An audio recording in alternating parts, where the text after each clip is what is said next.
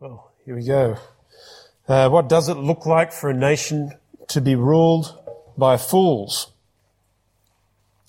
I'm sure for most of you, as I ask this question, your thoughts go to this guy. It seems that the whole world is instinctively nervous about someone like Donald Trump ruling one of the largest and most powerful nations in the world.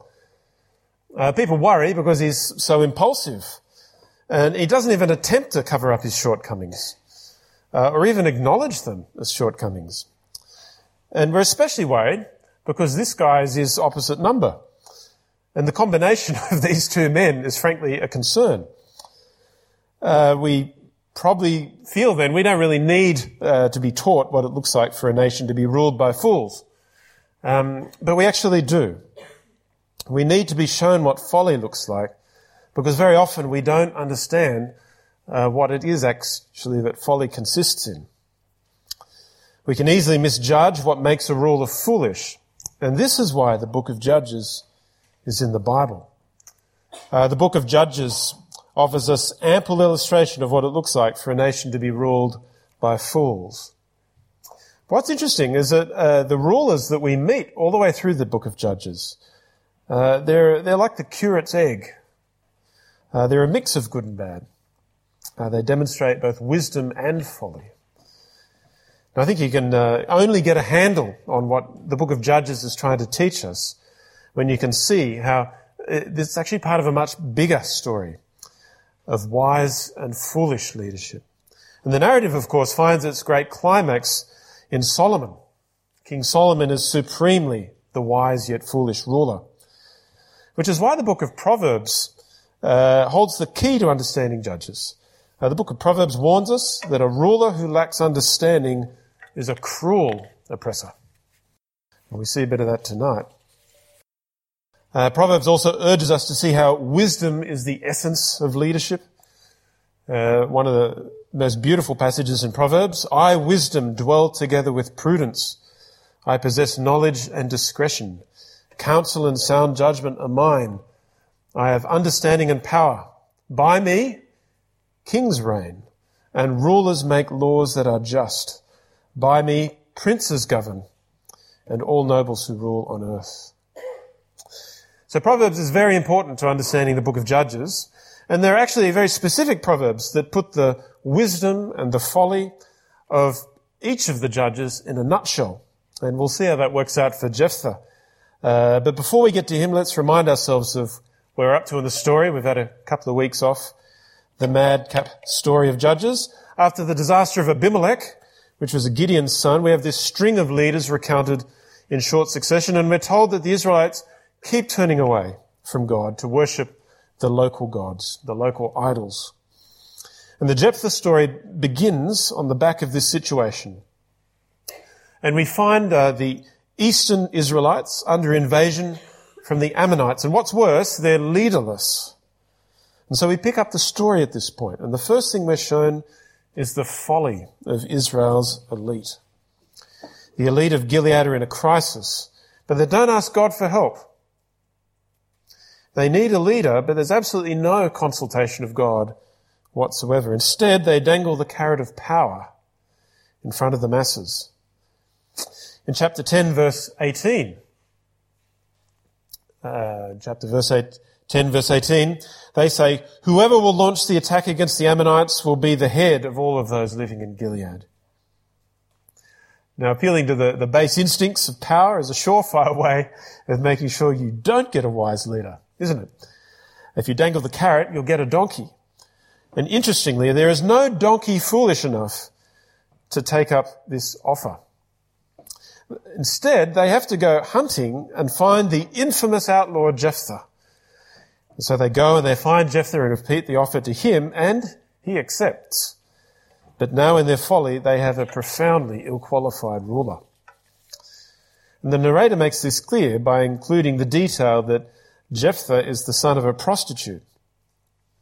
Now, what marks Jephthah out as an ill-qualified leader is actually not his pedigree, though. What really marks him out is his folly. And the story goes on to show us this in two select incidents. I'm sure there were many more in his life they could have chosen, but they choose two. Jephthah's infamous oath and Jephthah's infamous treatment of his challengers. And it's crucial to recognize, though, that in both of these we see ways that Jephthah also exercises wisdom. And the reason this is so important is that we are supposed to see that it isn't just evil men who are fools. We need to see this if we let God's word get some traction on our lives now, this evening, to hear what God is saying in this book. It isn't just evil men that act foolishly. People who show some degree of wisdom can still act very foolishly. Even people endowed with the Spirit of God. And Jephthah is both of these. And this should make us quiver in our boots. Should make us quiver in our boots because I take it that we too are people who show some degree of wisdom in our lives because God has given us of His Holy Spirit if we've put our faith in the Lord Jesus Christ. So Jephthah actually looks a lot like us, even though we might not have thought that at first. And if we're to avoid his folly, we need to understand exactly where he went wrong. And so to do that, we need to look quite closely at these two incidents, his oath and his treatment of his challengers. Now, the situation of Jephthah's disastrous oath was his admittedly challenging responsibility to take the fight to the Ammonites. And it's here that we see some remarkable qualities in the man. I don't know if you noticed that, but we're told that he's some kind of pirate, but we actually see him acting more like a prophet. He gives this long speech that started at verse 15 in chapter 11. Jephthah indicts the king of Ammon of his sin. The king of Ammon's accusing Israel of stealing land from him, but Israel has stolen nothing. Israel was given that land by God, and it was God who took that land, actually, from the king of the Amorites. It wasn't the Ammonites at all, and he gave it to Israel. And Jephthah also emphasizes that he is not the great ruler. It is simply God's representative. God, not Jephthah, is the judge of Israel. He's actually the only person in the whole book that says that. God is the judge of Israel, in verse 27. And so like a true prophet, Jephthah publicly entrusts the whole situation to God's ability to defend his own honor. So these are the words of a man upon whom the Spirit of God rests. And that's what we're told that explicitly in verse 29. God has opened Jephthah's mouth. And that's actually what his name means. In Hebrew, Jephthah means God opened. And so there's puns running all the way through about Jephthah and his big mouth. But God opened. And so we see that when Jephthah opens his mouth, he speaks wisdom. But also when Jephthah opens his mouth, he speaks like a fool. Now Jephthah musters the men of Manasseh for war, and on the eve of battle he makes a vow. In verses 30 and 31, Jephthah says to God, "If you give the Ammonites into my hands, whatever comes out of the door of my house to meet me when I return in triumph from the Ammonites will be the Lord's, and I will sacrifice it as a burnt offering." It's here that the book of Proverbs really helps us to understand what's going on. Many of you will know it. Proverbs 20 verse 25 warns us, "It is a trap for a man to dedicate something rashly and only later to consider his vows." Now, Jephthah is the very definition of a rash vow, isn't it? What we've got to see, though, is that the rashness of the promise isn't necessarily determined by how quickly it's made. It's possible to make a very well-calculated promise in haste. The rashness of a promise, really, though, is determined by its folly. Now, most English Bibles actually smooth over this by using the word whatever. In English, whatever implies a thing, doesn't it? A thing could be a person, but it isn't necessarily a person. And it's here that I think the RSV, did anyone grow up with the RSV? I remember struggling with that as a 9-year-old, trying to read the RSV. But the RSV actually gets it right. Verse 31 in the RSV version, it says, "Whoever comes forth from the doors of my house to meet me, when I return victorious from the Ammonites, shall be the Lord's, and I will offer him up for a burnt offering." And the reason I think that it's really clear to see that the RSV gets it right is that animals don't go out the front door to meet returning conquerors, do they? Jephthah is not thinking that his pet dog's going to come bounding up to him and to lick him when he comes home in triumph. In all likelihood, he's thinking of a male servant or a male slave. And that's where actually the gender in Hebrew helps us too. There's masculine and feminine gender. And Jephthah's vow, we just see, is supremely foolish at this point. Jephthah is promising God a human sacrifice. And what makes this so bad is that he's treating God like Chemosh, the very pagan deity that he's opposing in God's name. Now remember how this battle was framed as a fight between Chemosh and God.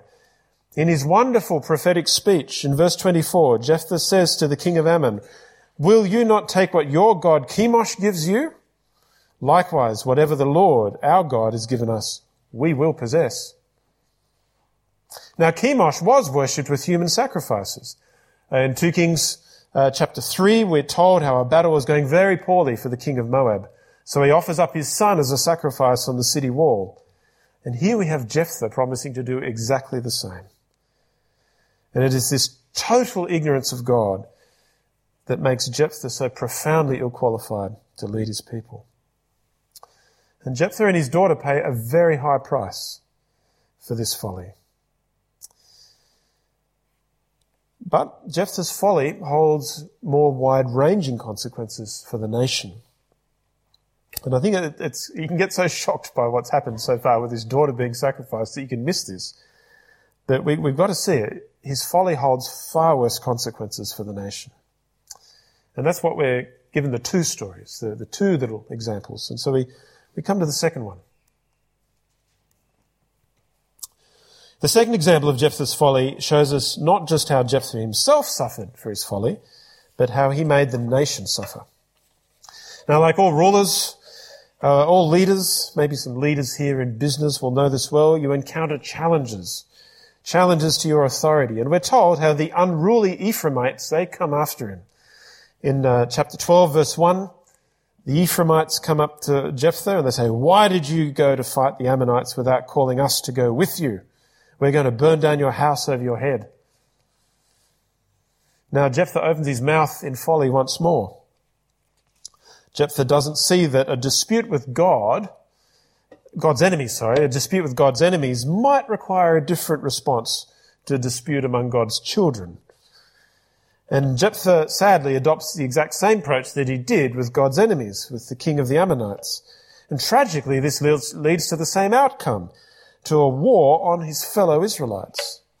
Now, what we've got to remember, this stands in stark contrast to what Gideon did a few chapters before. Gideon handles the same problem with the same people in chapter 8. There we see how the Ephraimites, they come up to Gideon and they accuse him of the same things, and he responds with gentle speech. Here again, the book of Proverbs helps us get a handle on what God's trying to teach us here. Proverbs 15 verse 1 reminds us, and perhaps many of us know this because we need to be told this many times in the course of a week, that a gentle answer turns away wrath. Jephthah, however, has no gentle words for the Ephraimites. Instead, his anger and his answer stirs up more and more wrath, and it precipitates something close to genocide. We're told in verse 6 that Jephthah is responsible for the death of 42,000 Ephraimites. And here we're supposed to see something of a sobering comparison with the previous judge Abimelech, if you can cast your minds back to previous weeks. Things are going from bad to worse in Israel. Abimelech killed thousands of fellow Israelites.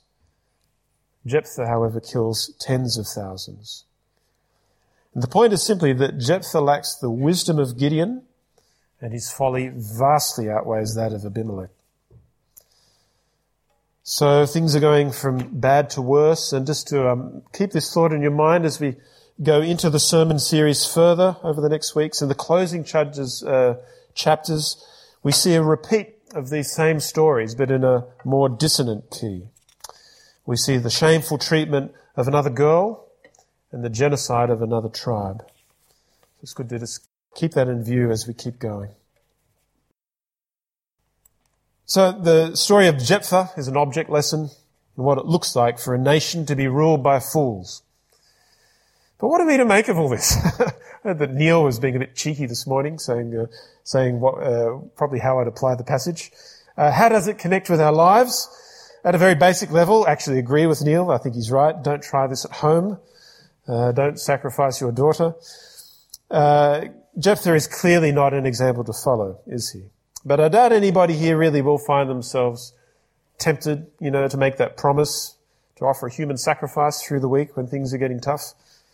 It's the bizarreness of these stories that can make it really hard to miss the point that they're making. But if we do just take that effort to scratch the surface a bit, it's actually not too hard to see how it gets traction on our lives.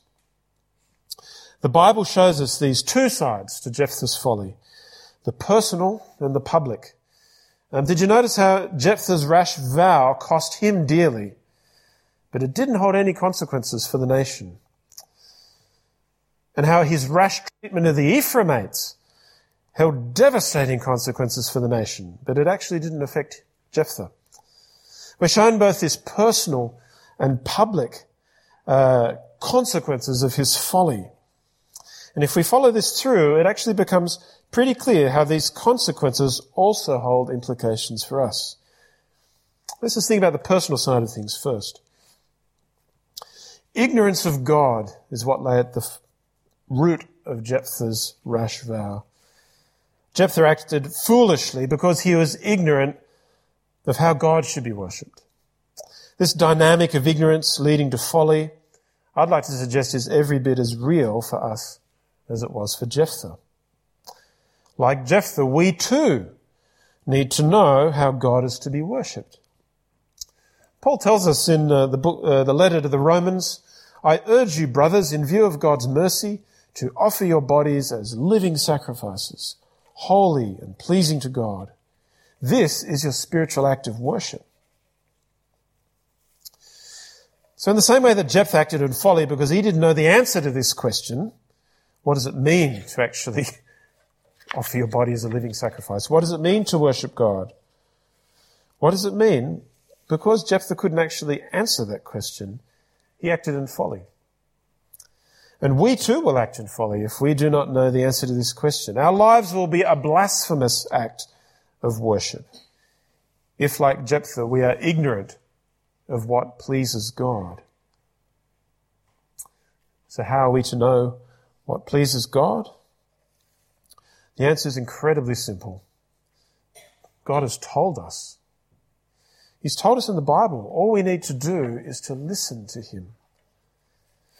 And in this regard, a really troubling aspect of contemporary evangelicalism is the increasing retreat of Scripture in church services, especially the Old Testament. In many, if not most, contemporary evangelical churches, the only Scripture that's read is the 10 or so verses that forms the basis of a sermon. And this is a fairly recent development. It's only happened in the last 20 or so years. In the church I grew up, there was always an Old Testament reading and a New Testament reading, and the service usually began with a psalm. I'm getting grey hair, but I'm actually not that old. It's only in the last 20 years that things have changed. But in evangelical churches today, that would be a rarity. An Old Testament reading, a New Testament reading, and a psalm. That would be a rarity. And this is a troubling development because the Bible is to be the mirror that shows us whether our worship is pleasing to God. And if the Bible takes a back seat in our church services, how will we know whether our worship is in fact pleasing to God? There's a very real temptation, though, to be lured into thinking, it could never happen to us. We could never possibly be led into Jephthah's folly. But think about it. Jephthah was no liturgical innovator. Sacrifice was the right way to worship God. And Jephthah thought he was offering the most preeminently valuable sacrifice he could think of. The life of a person is infinitely more valuable than that of an animal, isn't it? The Bible even says that. Why else would the Chemosh worshippers offer up their children? See, Jephthah was offering up worship par excellence. And however alien it might seem, there is a logic to what Jephthah did. He was only sorry that it was his daughter that came out the front door, not one of his servants. And in his cultural context, that vow made perfect sense, and we too can be convinced that we are offering up the most valuable worship there could be. And with our cultural frame of reference, it will all make perfect sense. But this is precisely why we have to be on our guard. There is always logic to folly. It always makes sense. It's the only reason we ever do foolish things. We only ever act foolishly because it seemed like a good idea at the time. And there is always this logic to folly. And the only thing that is capable of unhinging that logic is the Word of God. Jephthah's worship made sense, but it was not guided by the Word of God. Jephthah had plainly never heard Deuteronomy chapter 18, verse 10. Let no one be found among you who sacrifices his son or daughter in the fire. Had he heard this, it would have cut across the logic of his worship like the knife that passed across his daughter's throat. But what verses of Scripture might there be that cut across the logic of our worship? Which passages of Scripture would shine a light on what in our worship is unpleasing to God or profoundly unwise? And I like to suggest in the same way that Jephthah couldn't know what he didn't know, we too cannot know what we don't know. We will not be able to recognize where there's a mismatch between our worship and what is pleasing to God unless we cultivate a deep familiarity with what God sets out in His Word. Now, if we want to avoid this kind of mismatch between what we think is pleasing to God and what is in fact pleasing to God, we need to make it our business to familiarize ourselves with every nook and cranny of the Word of God. This will keep us from the kind of ignorance that led to Jephthah's folly. Now, one practical way of checking whether we are doing this is simply asking ourselves questions like, when was the last time I read the book of Judges? Or 2 Peter? Or Zephaniah? Or. One of the things I do to make sure that I can answer this question is I make a photocopy of the contents page of my Bible, and as I read the Scriptures by myself through the week, I cross off, put a line through one of the books of the Bible on that sheet, and eventually I work my way through all of it. And when I'm done, I photocopy the contents page again and start crossing off books once again. I do this so that I don't leave bits out, so that I don't end up just gaining a lopsided picture of who God is and a lopsided picture of what actually pleases Him. I can know that wherever I do develop this lopsided picture of God, and everybody does, it will only be a matter of time before I come across the verses that will challenge that conception of God that is faulty. And this is something that churches can do too. Churches can order the public reading of their Scripture in such a way that there won't be passages of Scripture that their congregations have simply never heard. And one of the most stunning things for me as a pastor over 4 years was we had a reading of one of the most famous stories of King Solomon, and there was a woman in our church who had a theological qualification, and she said, "I've never heard that story before." That was a stunning moment of what I'm saying is it's not made up. There is a profound retreat of the Scriptures in evangelicalism, and even someone could hear for the first time as an adult one of the most well-known stories of the life of Solomon. So in a very practical way, we can learn, I think, from this personal dimension of Jephthah's folly, just to take an audit of our ignorance. If Jephthah had Deuteronomy on his reading list, he would never have made that vow. It's as simple as that. Now, that's the personal side. But you see, Jephthah's folly had a very public side. And I think it's hard for us to feel this, but I actually think this is the weight in the book of Judges. His actions held disastrous consequences for the nation. Absolutely disastrous consequences. It was because he was a ruler. Now, none of us are rulers. I know some of us work with rulers, but none of us actually are rulers. Even if we were, there would be very important differences between the first minister of Scotland being the first minister and being a ruler of the tribes of Israel. But what's exactly the same is that we, like the people of Israel, stand to suffer if our nation is led into folly. And this is why the Apostle Paul tells us that we should uphold our rulers in prayer. In his first letter to Timothy, Paul writes, I urge then, first of all, that requests, prayers, intercession and thanksgiving be made for everyone, for kings and for all those in authority, that we may live peaceful and quiet lives in all godliness and holiness. This is good and pleases God our Saviour, who wants all men to be saved and come to a knowledge of the truth. Because we stand to suffer under foolish leadership, Paul makes it really clear that we should pray for our rulers. We should pray for them so that life can proceed under normal conditions. And note how this is linked to people coming to a knowledge of the Lord Jesus. It pleases God that we can live peaceful and quiet lives in all godliness and holiness because God wants all men to be saved. Now, of course, God is still capable of saving people in the midst of chaos. But from what Paul says, I think we can take it that peace and stability is what allows the gospel to flourish. And so we should be praying for Nicola Sturgeon and for the SNP.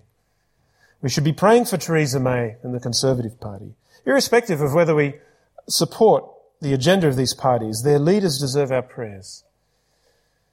And we should pray, especially on behalf of our brothers and sisters around the world, for the leaders of the less stable countries in the world. If things get out of hand between Donald Trump and Kim Jong-un, our Asian brothers and sisters stand to suffer tremendously. Who can imagine what would unfold if the shenanigans we see in the papers actually escalated into some kind of armed conflict? Paul reminds us that we should pray, first of all, that all Christians can live quiet and godly lives, and that this will result in a saving knowledge of the Lord Jesus Christ, a saving knowledge of his gospel. So as we leave church tonight, I think we need to remind ourselves once more that it's not just evil men that can act foolishly. I think that's actually the key to letting this really come home. Even people endowed with the Spirit of God can act foolishly. And the story of Jephthah is a good reminder. We shouldn't think that we're somehow immune to folly. And let's take note of the core problem of Jephthah's folly. Take that into the coming week. It was ignorance that led to his rash promise. And we too will act foolishly if we are ignorant of what is pleasing to God. And we stand to suffer personally if we fail to uphold the leaders of our nations in prayer. But a failure to uphold our leaders in prayer risks hindrance to the progress of the gospel. In the book of Jephthah, we're given this portrait of what it looks like when a nation is ruled by fools. Why don't we pray that we'll be delivered from that being replicated in our lifetime? Let's pray.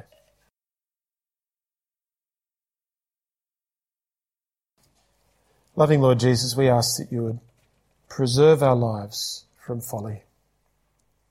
Fill us with the wisdom that comes from an intimate knowledge of you through your word, and empower us, Father, to walk in wisdom. We pray, Father, that you would do that in our lives at a personal level. We also pray, Father, that you would have mercy on rulers of our nation, of the nations of our brothers and sisters. We ask this according to Jesus' name. Amen.